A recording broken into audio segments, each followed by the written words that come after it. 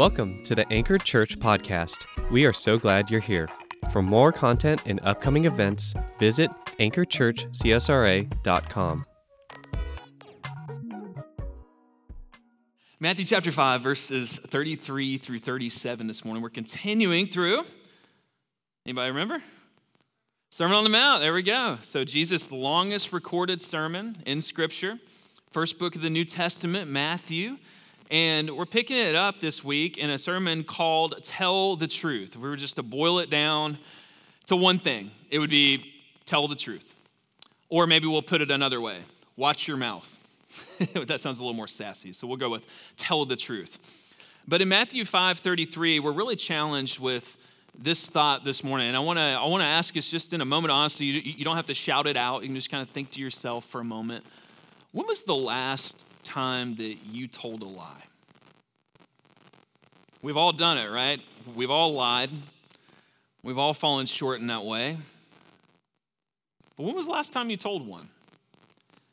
Maybe call that to mind. Maybe that's a hard question to think about. Maybe it's like, I don't really know. I know I did, just don't know the last time. Or maybe it was on the way here. Or maybe it was, if we're super honest, maybe we might say something like, I feel like I'm kind of living a lie right now. And the other question that goes with that is, when was the last time that you were lied to? Because I'm assuming we've all been lied to before, right? I'm assuming that's all happened. Anybody else? It stinks, right? It's like the worst to be lied to. It makes you feel devalued. It makes you feel hurt. It creates wounds. When we're not living the way that God wants us to live, and when others aren't living that way, and we exist in this world together, it gets real complicated real fast. And that was certainly the context that Jesus was preaching into and the context that we find ourselves in today. But can we agree on one thing this morning, no matter what the answers are to those questions, those cutting, convicting questions for all of us? Can we agree together that our words matter? The words matter. They have weight to them, right?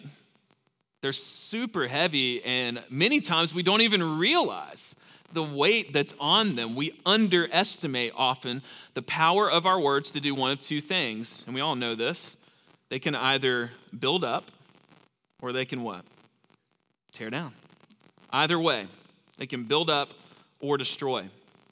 And so I want to talk to you this morning about telling the truth. The first thing I began to think about as I was preparing this message is the word loopholes. And we all love some loopholes, don't we? Now, come on now, it's tax season, right? There's certain situations where there's been this law and there's been this system, let's just use taxes as an example, where there's rules.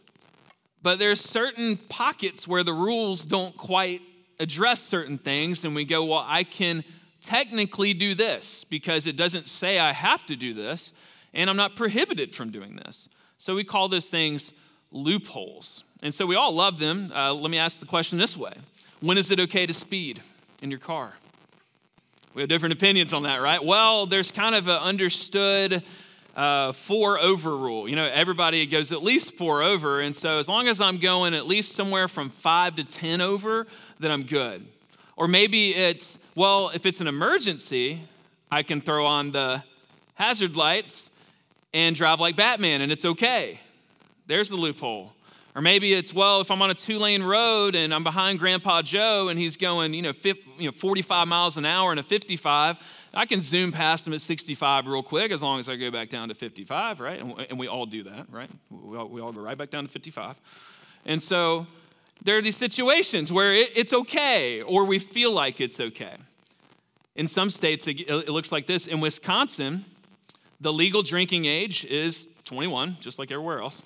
You have to have an ID to order a brewski or a stiff drink. And Wisconsin's kind of unique, though. There's this loophole where you can actually order a drink for your kid. You can serve a minor alcohol if they're your minor, and the 21 or older orders the alcohol, you can serve it to your child at the table there, and they cannot do a thing about it. It's a legal loophole. Another one in Kansas, this one's a little weirder. All right, we're going to get weird for a second. Is that okay with everybody? Everybody's a little weird. So I'm weird, at least. I speak for myself. you can be naked in your lawn. You can mow your lawn naked. You can, and I'm not talking about those weird blue laws. I'm just saying like you can walk down your street in your neighborhood naked.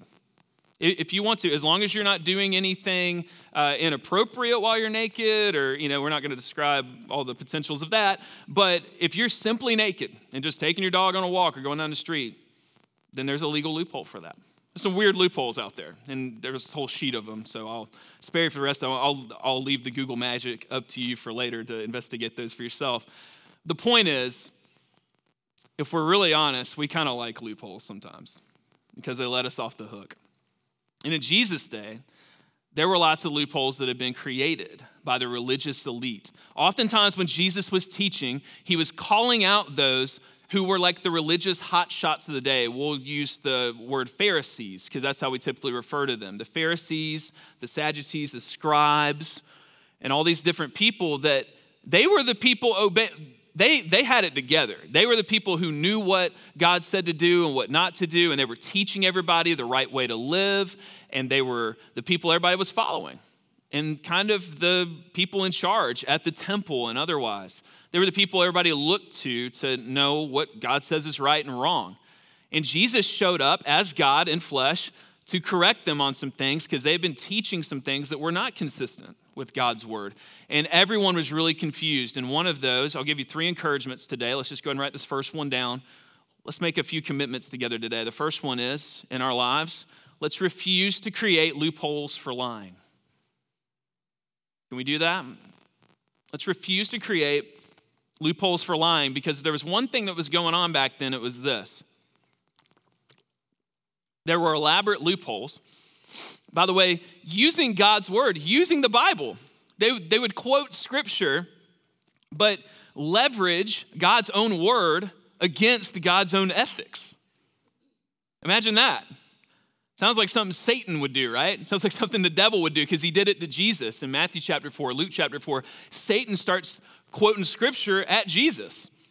Hey, the Bible says Jesus, that's kind of an odd thing to say to the Lord, but because he wrote it, but he's lobbing scripture at him, twisting it in certain ways to try to throw him off.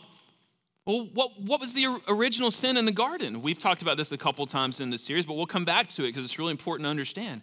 Genesis chapter 3. Did God really say that? It's a questioning of God's word. Oh, well, God knows when you break the rule that you'll actually be better off. Oh, you won't die. You will not, what's that next word? Surely die. No, you got it all wrong. See, Satan from the very beginning is a liar. Jesus says this in John chapter 8. He says he was a liar from the beginning. In fact, he's the father of lies. Or in 2023, we might say he's the OG of lies. He's the original gangster of lies. It all flows from Satan. And it came from that moment in the garden. It's how sin entered the world. We have some OG sins, don't we?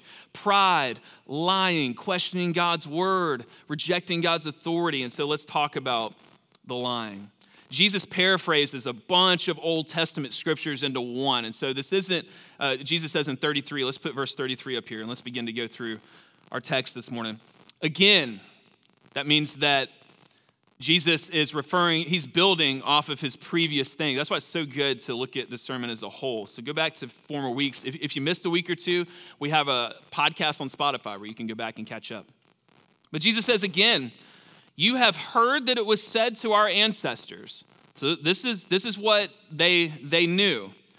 You must not break your oath, but you must keep your oaths to the Lord. All right, so we're talking about oaths. Now, that may be a strange word. We don't use that a whole lot in our vocabulary, but we're talking about vows or promises. Those may be more like words we use today. An oath, a vow, a promise. If you're making an oath to God, you better keep it. Let's look at a few Old Testament passages that Jesus was, if we take Jesus' statement and explode it on a diagram, these are the 3 main ones that he was quoting. Leviticus 19:12, we're just gonna read these real quick. Do not swear falsely, this is God talking. Do not swear falsely by my name, profaning the name of your God. I am the Lord. Do you see how our obedience and God's design for us has to do with who he is? We're going to come back to that in our second point this morning. Numbers 30, verse 2 says, when a man makes a vow to the Lord or swears an oath to put himself under an obligation, ready for it? He must not break his word. He must do whatever he has promised. All right?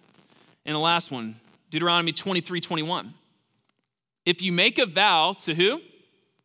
The Lord your God, do not be slow to keep it, because he will require it of you, and it will be counted against you as sin. So, all that together, Jesus makes it simple.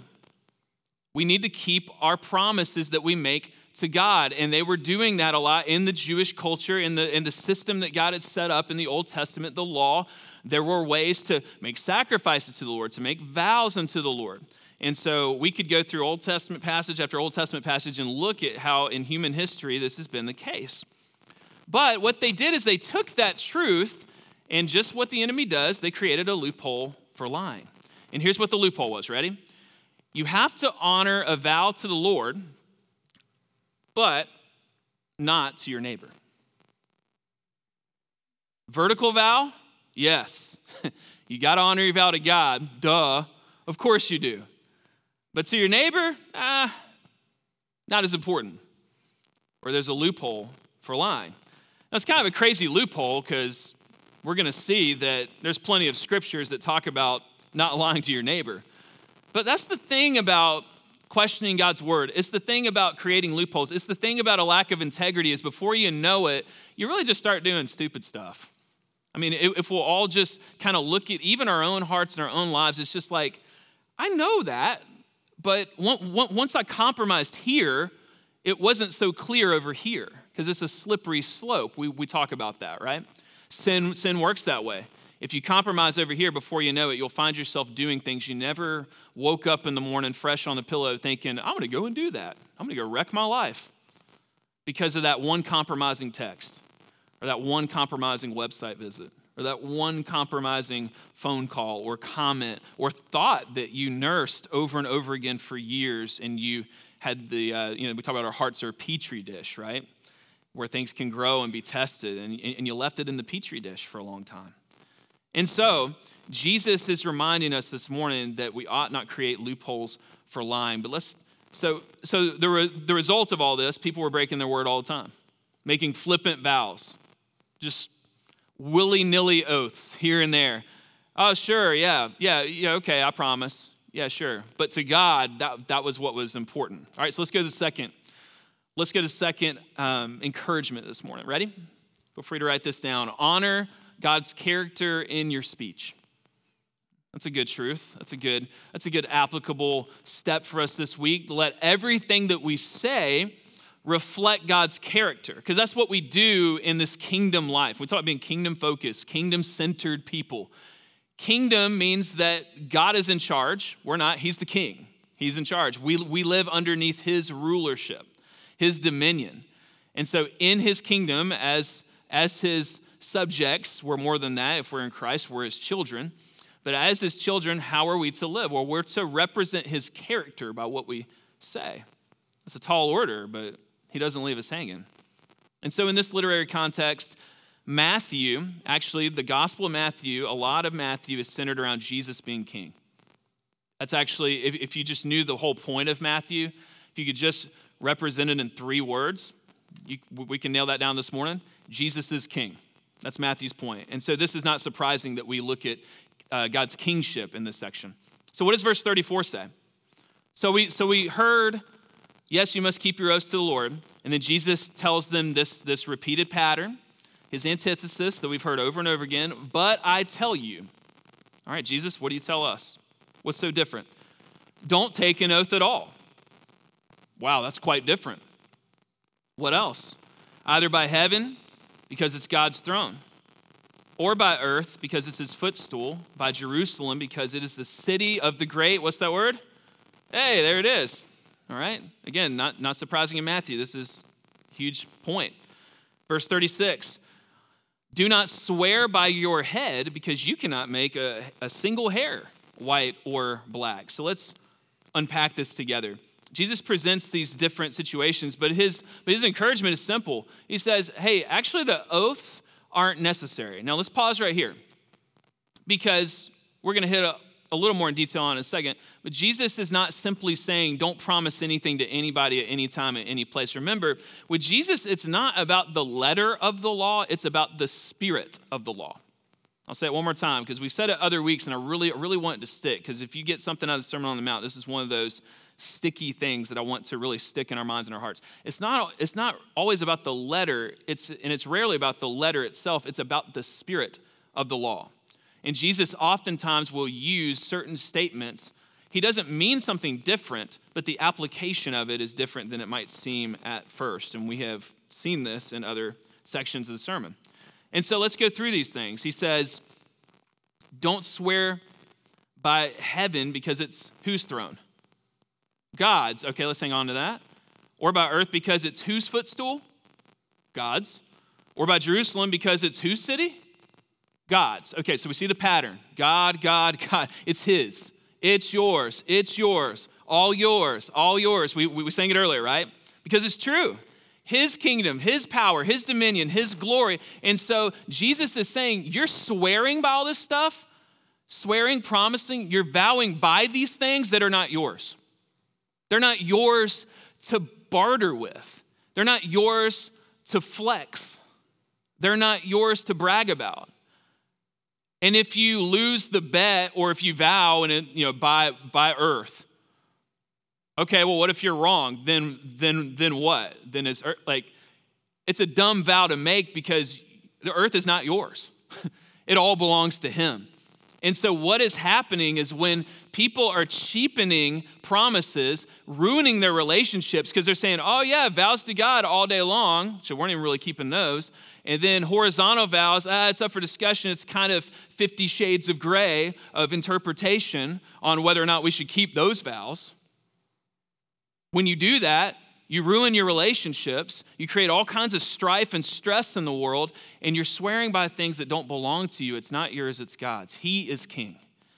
So what do we say? We need to commit to honoring God's character in our speech. Why is it his character? Well, the integrity of our word, friends, here's how it works. The truthfulness of our word should mirror the truthfulness of God's word. He made us verbal creation, right? We can talk, right? We can speak intelligibly in languages, in many different languages. And those languages make sense and they have logic and reason and order to them. They're not random. They're systems that fit. And God made us that way. Yes, animals communicate with one another too, but we are uniquely made in God's image, unlike the bird, unlike the dolphin, albeit intelligent creations, but we are different. We're made to be little mirrors that reflect his glory we talk about. If you consider yourself a Christian, you are a little Christ. Ephesians 5:1 says, therefore be imitators of him. And so in our speech, we're imitating God. Well, what does God do? Well, he's a revelatory God. He tells us true things about himself and true things about us and true things about how to live, right? He gives us the right way to live. And when we speak and when we use our words, we are a reflection of him. And so if we are being flippant with our promises, we are in essence making God's promises vain. Which in the Ten Commandments, he said something about that, right? He said, don't take my name in vain. Which doesn't just mean don't say GD. It doesn't just mean that. It means that we're making God himself and God's word empty. We're emptying him of his kingship. And so what's the encouragement again? Let your speech model and represent effectively and accurately his character. The words we say can glorify him or tear down the kingdom and hurt the kingdom. And why are people leaving church left and right? Why are people leaving the faith left and right? By and large, a result of what people have said. They have been lied to. Promises have been broken. Right? Hurt relationships. Every time I've ever talked to someone who is still not ready to come back to church, who's still church hurt, it is because of something someone has said to them to wound them. And so when we don't do this well, the results are catastrophic. And so Jesus comes to set the record straight. He says, whatever, he says in another area of Matthew, from the overflow of your heart, the mouth speaks. So what is Jesus obsessed with? What do we say every week? Our heart. They're a factory where things are made. They're a petri dish where things can grow and be tested. And remember, last week, they're a home. They're a home. We choose to let things in and live in our hearts. And so, basic idea, again, the way F.F. Bruce puts it, I think I put this quote in the sermon. Can we go there? F.F. Bruce is a theologian. I was reading his commentary. It was just so good. Again, an unqualified statement to be taken not in the letter as a new law, we just talked about this, but in the spirit as inculcating such a love of truth that so far as we are concerned, here we go, there shall be no need of oaths. So what is he saying here? Well, he leads to our last encouragement for today. You ready for it? Number 3, commit to only saying, and highlight that word only. Underline it, star it, put a pretty box around it, whatever you got to do to emphasize it. Commit to only saying what is true and good. Only saying what's true and good. And we got one more verse, friends. Let's look at Matthew 5:37. This is a good verse. If you're a parent of children in the room, this is a great verse to emphasize with your kids. 5:37. But let your yes mean yes and your no mean no. Anything more than this is from the evil one. And so Jesus says, essentially, it's God's desire that we tell the truth. Let's look at another verse from the Old Testament. This is one of those books you go, that's in the Bible because it's so short and it's so small, like we kind of skip over it. It's in the minor prophet section, the last part of the Old Testament. Zechariah with an E, chapter 8, verses 16 through 17. And we're encouraged here to speak truth, make true decisions. Let's take a look at this verse together. These are the things you must do. Anytime God says that, we should perk up. All right, God, lay it out for me. And the Pharisees really needed to read this. And they should have known this, by the way. They claim to have a lot of the Old Testament memorized. Speak truth to one another. Make true and sound decisions within your city gates. Do not plot evil in your hearts against your neighbor, and do not love perjury or lying under oath especially. For I hate all of this. Did you hear that? That is the Lord's declaration. He hates lying. There's many verses in Proverbs about that. I hate lying lips. Lying lips are an abomination to the Lord. I mean, we could list them on and on and on. What's God's desire for us? Speak truth to one another. You have the potential, friends, from the youngest in the room to the oldest, to speak truth in a way that would build somebody up. It's not only your ability, it's your responsibility. It's my responsibility. What would our church look like when you talk about being a healthy church, and we're a new church, we're really trying to be extra intentional sometimes we refer to ourselves as a little tiny baby church. In our second year, we're being really intentional about church health, just like you would for a small baby. We have to be intentional about speaking truth to one another in a way that builds up. Ephesians puts it like this, 4:29, let no unwholesome talk come out of your mouth, but only for what is good for building up. And every person in this room has the ability to build someone up. And so I want to put that in front of us this morning. I want to commit as a church to say things that, I'm not talking about flattery. I'm not talking about forced encouragement. Have you ever had to do that before?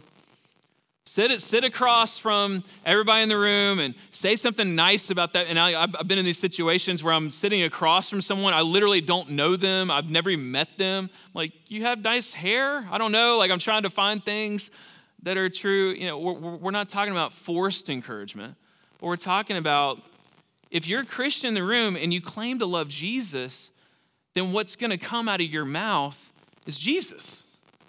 And that's why we study God's word together. That's why we memorize scripture, so we can encourage one another with what is good. And just reminding each other of God's love for us and our love for one another. I mean, let's just start with that as two basic things. Jesus, what are the two most important commandments? Love Lord your God and love your neighbor as yourself. So let's do that through our speech. Let's commit to only saying what is true and good.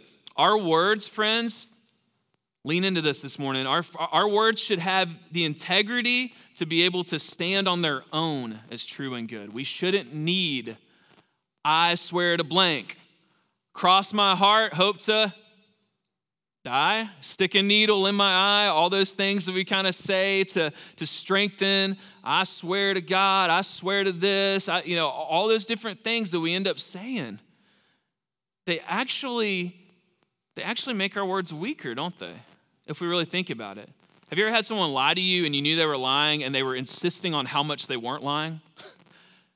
Dude, I'm telling you the truth. I wouldn't lie to you. I promise. And they get all worked up. And you just, you know they're lying. You know it. And it's like the more they go on, you're more convinced they're lying because they're just trying to strengthen because their words are so not truthful and so jacked up that they're trying to do anything they can to dress them up and make them look good. And it's interesting if any of you are into forensics or true crime stuff, like investigators will tell you that liars do this. That they will use those modifiers, and that's actually one of many red flags for knowing that someone's lying. Now, again, is Jesus saying all times and all places, like if you're getting married, don't do marriage vows? No, he's not saying that. If you're going to court and you're called to the witness stand to testify, all right, place your hand upon the Bible. Nope, sorry, judge, I don't do oaths. I mean, you could say that, but that's not what Jesus is teaching here. There's a time and place for a civil court system oath or being sworn into office or things like that. There's a time and place for things like that, and you should take those oaths seriously. But Jesus is saying, let's put to death, ready? Let's put to death flippant words. Just words being slung left and right. Let's be really intentional with our words. Can we commit to do that today? If you're a Christ follower in the room, if you call yourself a Christian, if you're not a Christian in the room, I'm not going to hold you to this because I'm going to tell you that this is the way God's designed us to live, and I would call you to it, and I would say, hey, this is the best way to live according to God's word. But if you're a Christian in the room, I want to hold you accountable to this today. Let's commit to only saying what is true and good. Our words should have the integrity to be able to stand on their own. Jesus' brother took notes during the sermon. James chapter 5. We see almost literally a straight quote, James 5:12. Above all, my brothers and sisters, don't swear either by heaven or earth or any other oath, but let your yes mean yes, your no mean no, so you won't fall under judgment. Jesus' own brother says this in his letter. Jesus was exposing loopholes.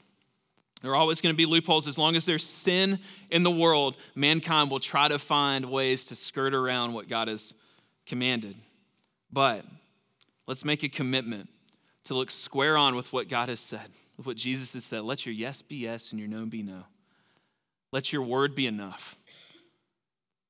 Let your words model the same integrity that God has. He is true and good. And he's trustworthy, friends, right? And that's how I want to be. I don't know about you, but I want to be someone that people can trust. I'm not ever going to be perfect, and we're not ever going to be perfect. And I am going to break my word sometimes because I'm not perfect. But I don't want to be someone that does not take his words seriously. And that when those times happen, if I ever do break my word, that I'm not completely broken. That should break us when we've had that. And we should be quick, what do we say in the other weeks? Quick to come and say, hey, I messed up. Hey, I told you this and I did not follow through with it. I'm so sorry. That's called being humble, friends. It's hard. So hard. But it's so good and it's so worth it. And you will see a blessing in your life as you pay more attention to your words, especially behind a keyboard, man. Sometimes keyboards can make us a little overconfident, a little overbold, right? Comment section warriors. Different scenarios where we're just very flippant with our words. I'm super convicted whenever I write a message like this today because I've convicted all week long, just going, God, help me. Help me, because I do not stand before you as someone who has figured this out. I don't. But I hope you'll join me in committing our lives to only speaking what is true and good, and that be our mark. To reflect God's character, to put away the loopholes for lying, and to tell the truth. And again, we do that because he's a God of truth. And friends, let me encourage you with something else. You can trust God. You can trust him. Proverbs 3:5, the John 3:16 of the Old Testament, they say, trust in the Lord with all your heart and do not lean on your own understanding. What do you need to trust God with today? I'm going to lead us into our response time with that. What do you need to trust him with? Maybe it's salvation. Maybe you've never given your life to Jesus Christ. You've never confessed your sin to him and said, Jesus, I know I'm a sinner and I need your forgiveness. And then guess what the Bible says? His forgiveness for us that he paid for on the cross when he died for us, it's a free gift. And you can accept it this very morning. And you can give your life to Jesus Christ. Say, Jesus, I received that free gift that you gave me. And I receive your mercy. And he'll change you, friend. He'll change you from spiritually dead to spiritually alive. I'm 14 years on the other side of that, and I will tell you that he really can. Man, if he can change me, he can change anybody. I was a dead man walking, but he called me out of that tomb and gave me life, and I want the same for every one of you in the room. So if you've never made that commitment to Jesus, I'm not here to make that decision for you, but I'm here to lovingly call you to repent of your sin, which means to do a U-turn. To say like, man, I'm not going to go that way anymore. I'm going to turn towards Jesus and receive his mercy this morning. And you can pray that in your seat during this response time. Jesus, please give me mercy. Please forgive me of my sin. I look to you as my Lord and Savior. You just pray a simple prayer like that, and he'll come into your life. He'll come into your heart and make his home within your heart. But friends, maybe there's an area of our life where we're still struggling to trust God in a certain area. We're still struggling to trust his goodness, or we're wrestling through that. And I would encourage you this morning to lean into his goodness, lean into his truth, lean into his ability to provide for you as your shepherd. Just spend some time in prayer. As we sing this song, we just say these words of humility. God, I'm not enough. But if you'll come and meet me here, then that's really all I need. And there's this other part of the song we're about to sing. The lyrics say, all I want is all you are. It's like, God, I just want you. I don't even need all the circumstances in my life to be perfect. I just need you. Could you say that this morning? God, even if you never fix this, I still believe that you love me, you care for me, you're good, and I can trust you. It's hard. It requires faith. But sometimes we need God to help us have that faith. We need him to strengthen our faith. Sometimes we need the help of others in the church. That's why we don't do life alone. That's why we don't just do it, me and Jesus, my Bible, my prayer closet. Like, we need church family to do that. It's one of the benefits of, like I said, being in a group of just people that can come around you and say, hey, I got your back. You're not alone. So let's pray together today. Let's respond. Friends, I'm going to call us to really respond today. Everyone in the room, lean into what God has said in this sermon of telling the truth. And let's talk back to God this morning in a good way. Let's pray to him. Lord, help us know how to respond this morning. You're calling every person in this room to a next step. And I don't know what all those next steps are, but I know the next steps you're calling us towards, Lord, are good. I know they're good because you're good. You're a good, good Father to us.